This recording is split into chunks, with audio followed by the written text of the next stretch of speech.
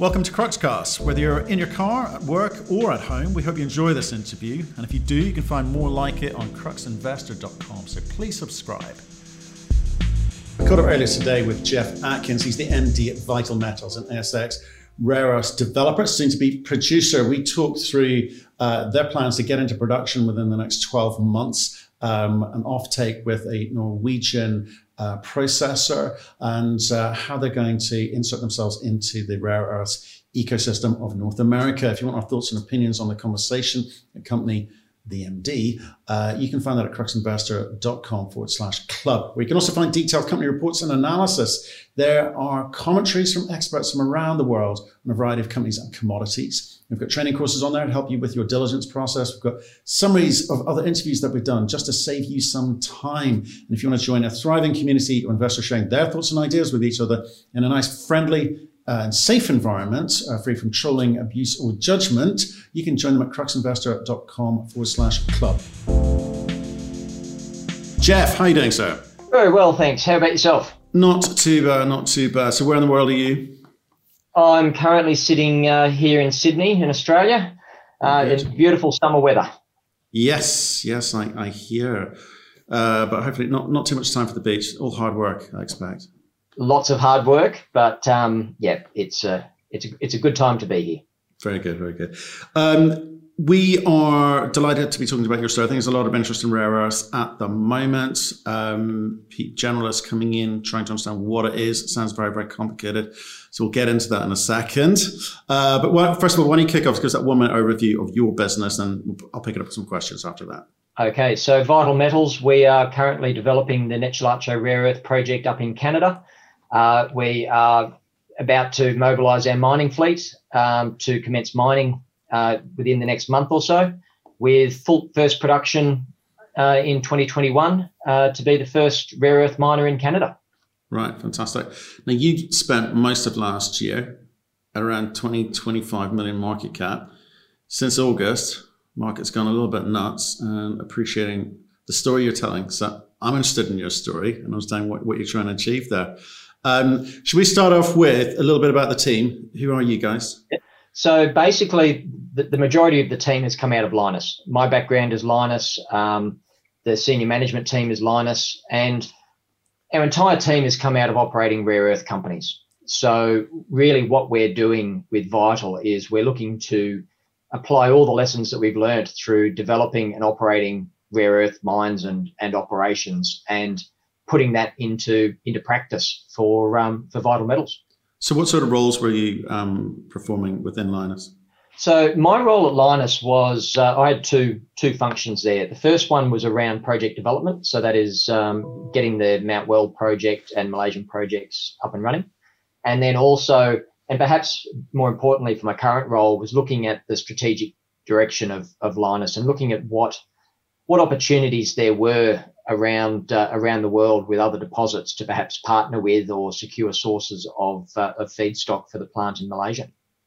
Okay, and who you supported by? What sort of roles were they performing in? And at what stage was this? What was Lynas when you were there?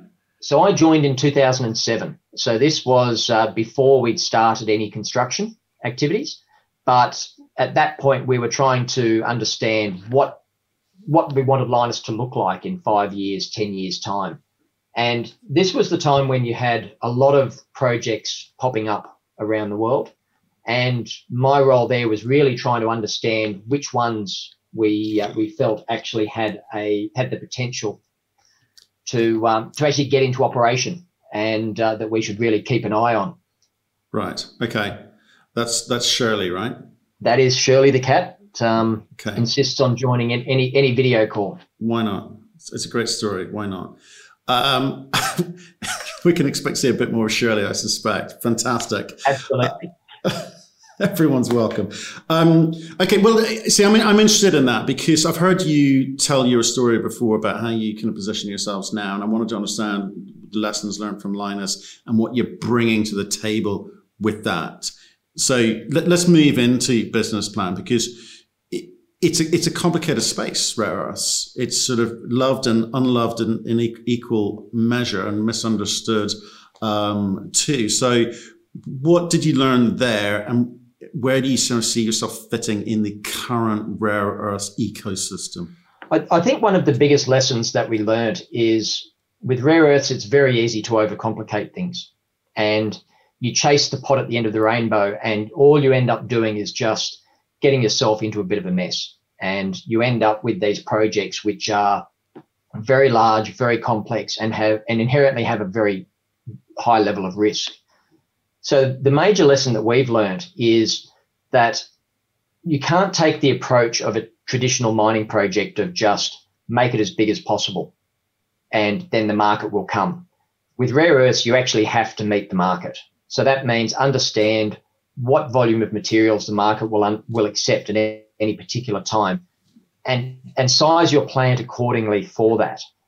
The second thing is that with rare earth projects, they typically take a lot longer to actually ramp up operationally than what you expect. So you need to actually plan for that on day one, because if you don't, what you're left with is a situation where you have all of this capital tied up into a plant which isn't actually being utilized. So once again, it comes to that point of appropriately size your operation on day one, and then scale that and give yourself the flexibility to be able to move with the market as time goes on.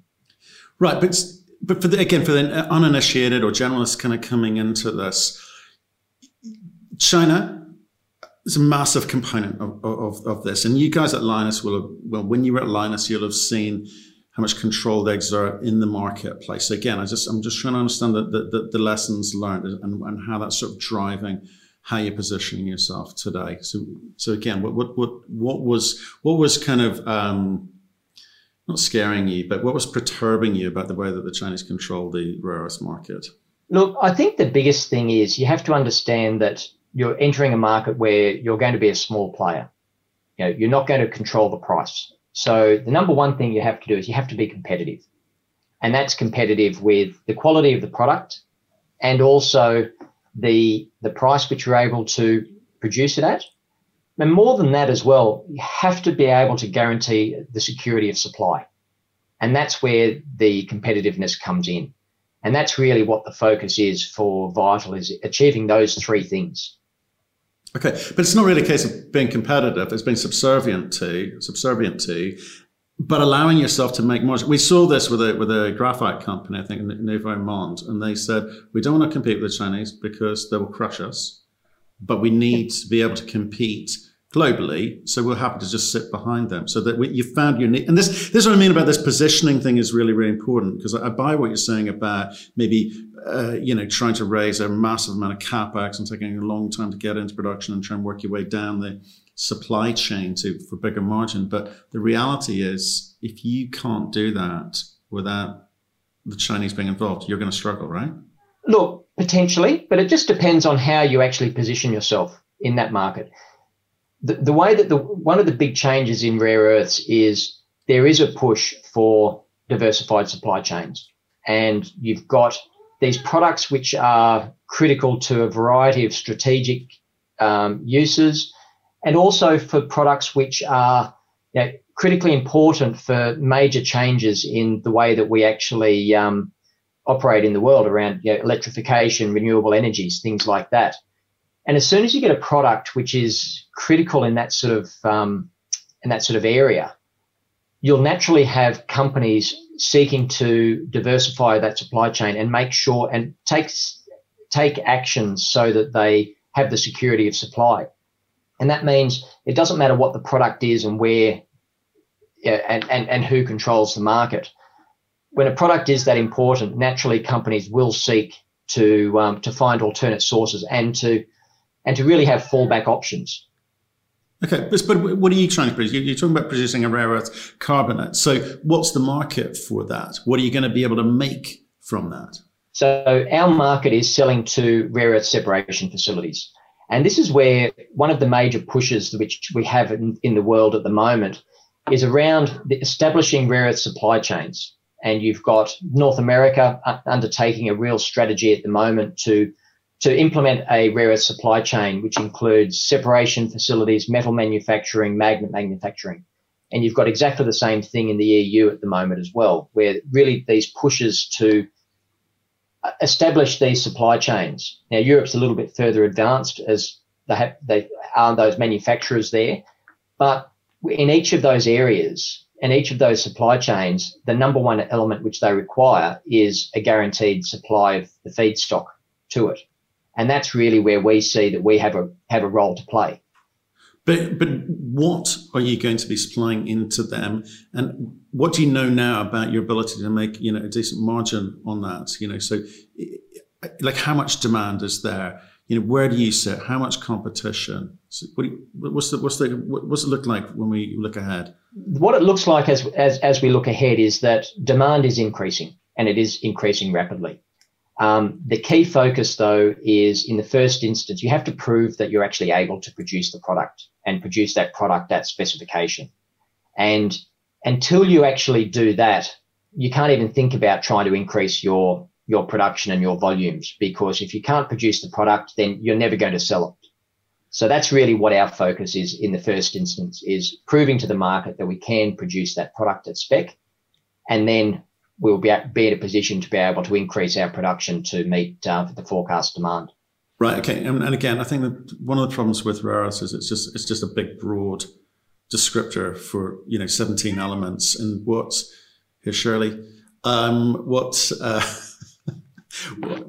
ask Shirley what she thinks in a second. But you're supplying the carbonate. You're supplying into these separation facilities globally, whoever they are. I mean, I would love you to tell me who they are and what are they seeking from you, and does your carbonate product give that to them? Yeah. So, and this is something with rare earths at the moment, which actually makes it a little bit easier to understand, I think, than it was 10 years ago. Currently, rare earths are driven by magnets, and it's driven by the metals which go into producing the magnets, and that is neodymium, praseodymium. So they're the magnets used in electric vehicles, wind turbines, anything to do with miniaturization, robotization, artificial intelligence, those types of things. So those are the elements which we're producing, and our carbonate product has a very high proportion of those which is able to go into that supply chain.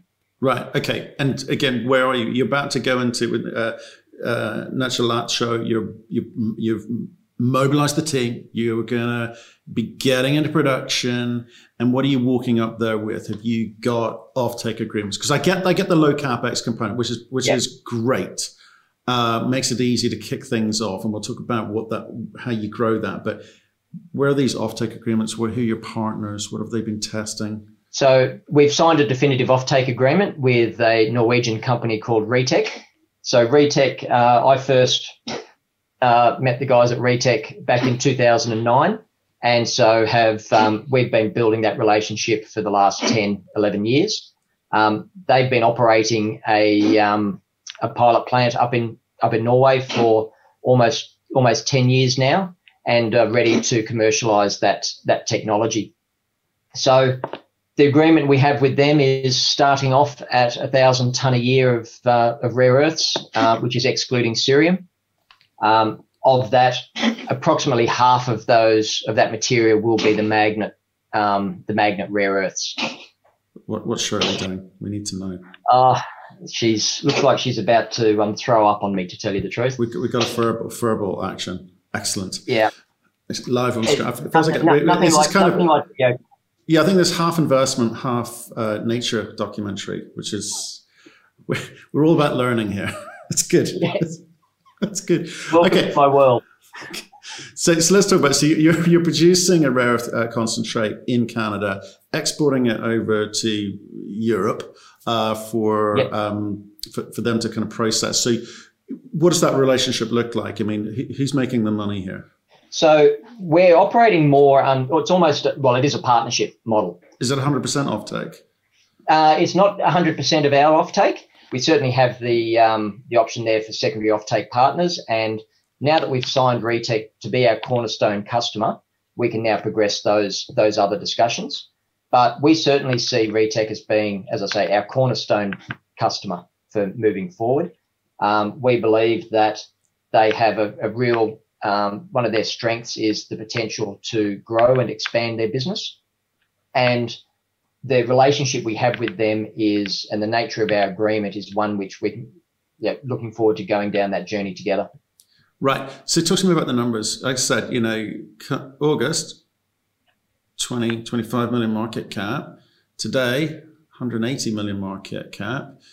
The market's expecting great things from you. So how do you deliver on that financially? Can you talk us through like the low capex numbers, set projected sales, the timing of all of the above? Yeah. So from our perspective, our focus from day one has been on achieving the lowest possible cost. So our target has always been around about the $20 million Australian mark for total construction costs, which is that's a factor less than the normal plans for rare earth projects, and that's really critical for funding and, more importantly, for speed of getting into operations.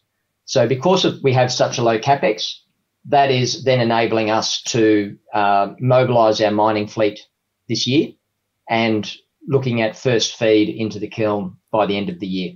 Right. And how much money have you spent to date getting here? We've spent around about 20 million. Right. And how much have you raised in total?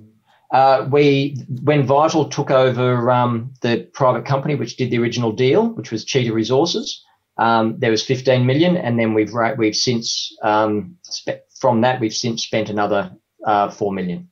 Right. And have you put out to the market what you're projecting or hoping to achieve, and some line of sight for the next 5 years or so? No, we haven't put out the full projections there.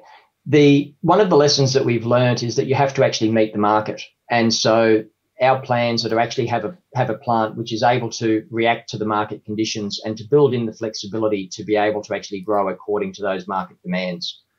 Right. So we don't have a fixed. We will be 1,000 tonnes, 2,000 tonne, etc., moving year by year. Our focus is really in getting our plant built, having the capacity to supply ReTech with their offtake, and then building the capacity of that plant as demand grows. Right, and so we see similar models in mining, right, where they want to start off small, get some revenue going, which funds the next stage of growth, and et cetera, and then you build up over time. What are your plans? How are you going to grow? Because you've got to deliver a growth story into the marketplace. Absolutely. So Nechalacho itself, while we're starting at this level, Nechalacho is actually a massive project. I mean, we have well over 1 million tonne of contained rare earths in that project. That's enough that's a generational asset. So we have as much capacity to expand our operation as the market demands. The real challenge for us is to get ourselves into the position to be able to take advantage of that. And that's the process which we're going through today, but always with the eye of how we're going to expand that in the future. To that end, I mean, at the moment, we're currently undertaking a drilling program on one of the larger areas there to define with the plan being the target being to define a mine plan for that future operation, so that we can start the process of getting that into development as well. Right. Now, notice that you're looking for a specific type of ore, because you're talking about using ore sorters as part of the solution, and again, to keep the costs down. So you're looking for larger sizes of rock or soil. So do you eventually then go back and recycle what has been sorted out before? Prima donna, that one. Yeah. Yeah. So for anyone listening on podcast, there's a cat wandering back and forward in front of Jeff's face. So that's what's happening and why I'm laughing, because it's quite amusing.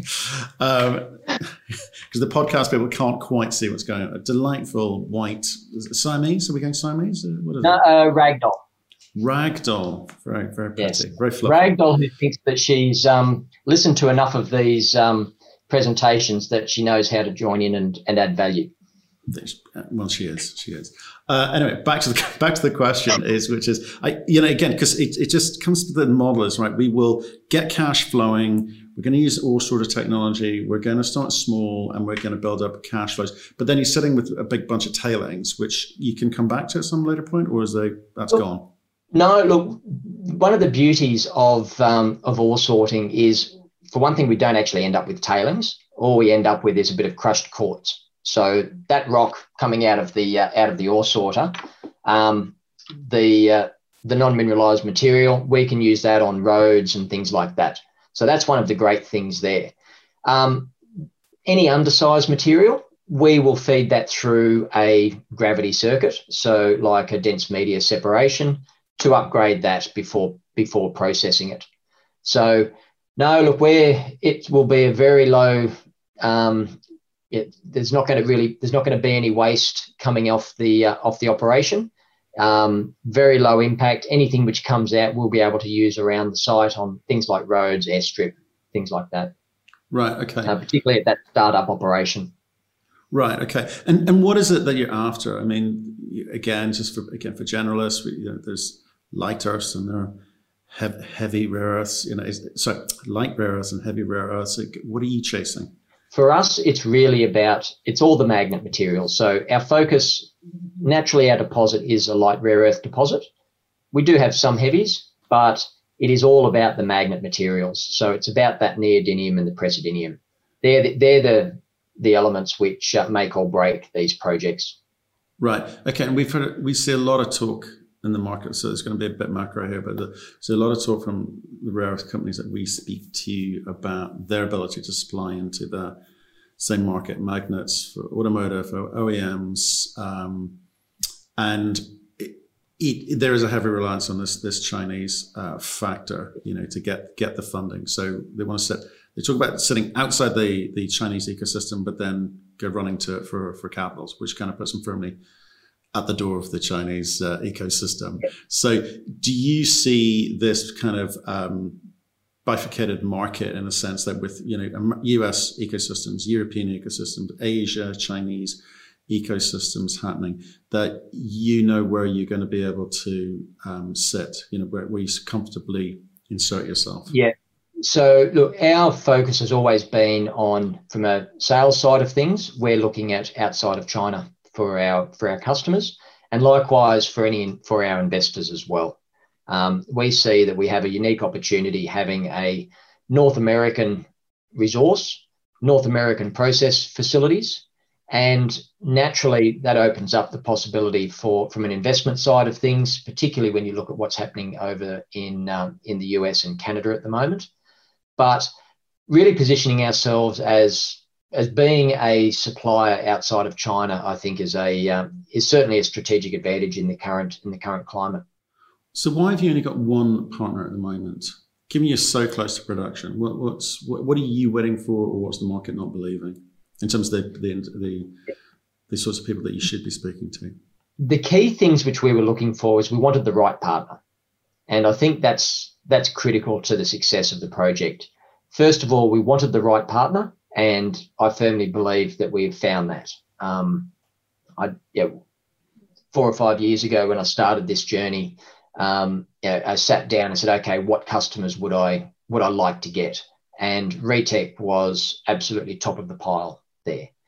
Now that we've got them signed up, and that was critical as well for us to finalize our flow sheet and our product spec. Now that we've got that, we can now look at secondary sources and secondary customers. Part of the other challenge, of course, is that when you look at the market outside of China, at the moment for separation facilities, you basically have Lynas operating a separation plant, you have Silmet operating a separation plant, and everyone else is in that startup phase. And so naturally it's a bit of a chicken and egg situation. You want to sell into that market, but you also have to wait for that market and for those customers to actually develop their plants. So you can't just build a massive plant and say, well, we'll sell it outside of China, we'll sell it into the US market, because at the moment we just don't have the facilities there. So it is a case of, for those operators, before they can say, we will build this plant, they need the guarantee of supply, and they need somebody there who is actually producing a mixed rare earth carbonate, which they are able to buy. Once they get that, they can then build their plant. Likewise, so that's where, from our perspective, we don't want to go too big too early, because you'd just be left with this plant with a lot of material looking to sell, and a lot of capital tied up in that operation. But isn't that part of the problem? The fact that it's so small. Not only do these OEMs and battery manufacturers, they want consistency of the material. They want consistency of volume of supply too, and you can't guarantee them that with the way you're starting up. You're entirely, seems to me, focused on reducing the amount of dilution for your shareholders, which is totally admirable. But wouldn't they forgive you if you could say, well, look, we need a growth component here. So every dollar of yours will be invested for growth. We are going to insert ourselves into this big ecosystem in North America, Europe, wherever. It's going to be okay. Why such a focus on the dilution component? Because it's not everything. No, but the actual focus is more around getting customer acceptance. And that's the critical aspect first. You can't grow, you can't build a big plant until you have the acceptance of the customer. And the challenge is actually the best way to actually achieve that. So that's really what we're focused on in this first instance. There's the added benefit that it reduces shareholder dilution, but in a lot of ways, that's actually a byproduct of the strategy. So you achieve customer acceptance. Once you get that acceptance, at that point in time, you can then build your operation to that larger scale to provide them that long-term supply of material.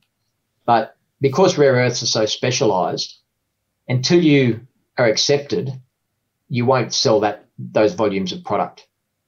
So that's the challenge. It's kind of interesting to me because it seems like you've kind of reframed an existing and accepted process of people, building pilot plants, yep, producing stuff, getting it tested by a variety of potential off-takers before you then go and build your larger plant. I mean, haven't you just reframed that? Because you're getting into production, but it's at the levels that a pilot plant might produce. To an extent, where it's certainly bigger than a pilot plant, and it's actually a plant which actually makes money. So that's the critical aspect. And the other thing is, it actually a typical pilot plant, you might get a ton of material to a customer, and they can do a single run, see how you go, and then you have to build your big operation. Now, once you do that big operation, you still have to prove that big operation is producing product to the right specifications. So you still have to go through another acceptance process. All we're doing is we're actually combining the two together. So in our first instance, it's part pilot plant, part commercial operation, which means that we get to provide our customers an ongoing supply of product, which is of a suitable volume to enable them to test the product, test that it's all at specification, working appropriately, and then for us we can then scale that up, and we can scale that up very quickly. Now, if we were to build a pilot plant, traditional pilot plant, get that accepted, customer says, yes, we want it. Okay, we'll build a big plant. There's 3-4 years delay. Whereas from our perspective, it's in that point of saying, okay, here's our product. You want more? Great. We'll ramp this up year by year. And so we actually reduce our time frame significantly to achieve that large volume. Okay, so it's modular in that context, in the sense that you can ramp it up without delays. Okay, it's interesting. It's interesting. I wonder why more people don't do it. Yeah, look, it is a very different approach, without a doubt, and it is an approach which can't be applied to every project, and it's not suitable for every company. But we believe that for our project, it's the appropriate way to go. And from the risk profile, we believe it offers the lowest risk to our shareholders for the highest rewards.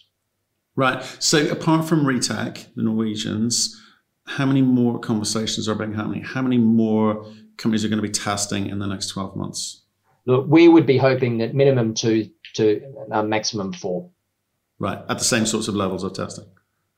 Look, we'll see where we go with the volumes. We'd always see Retec as our major customer, but as we expand and increase the production, then there's certainly going to be the scope for other customers to come in. Right.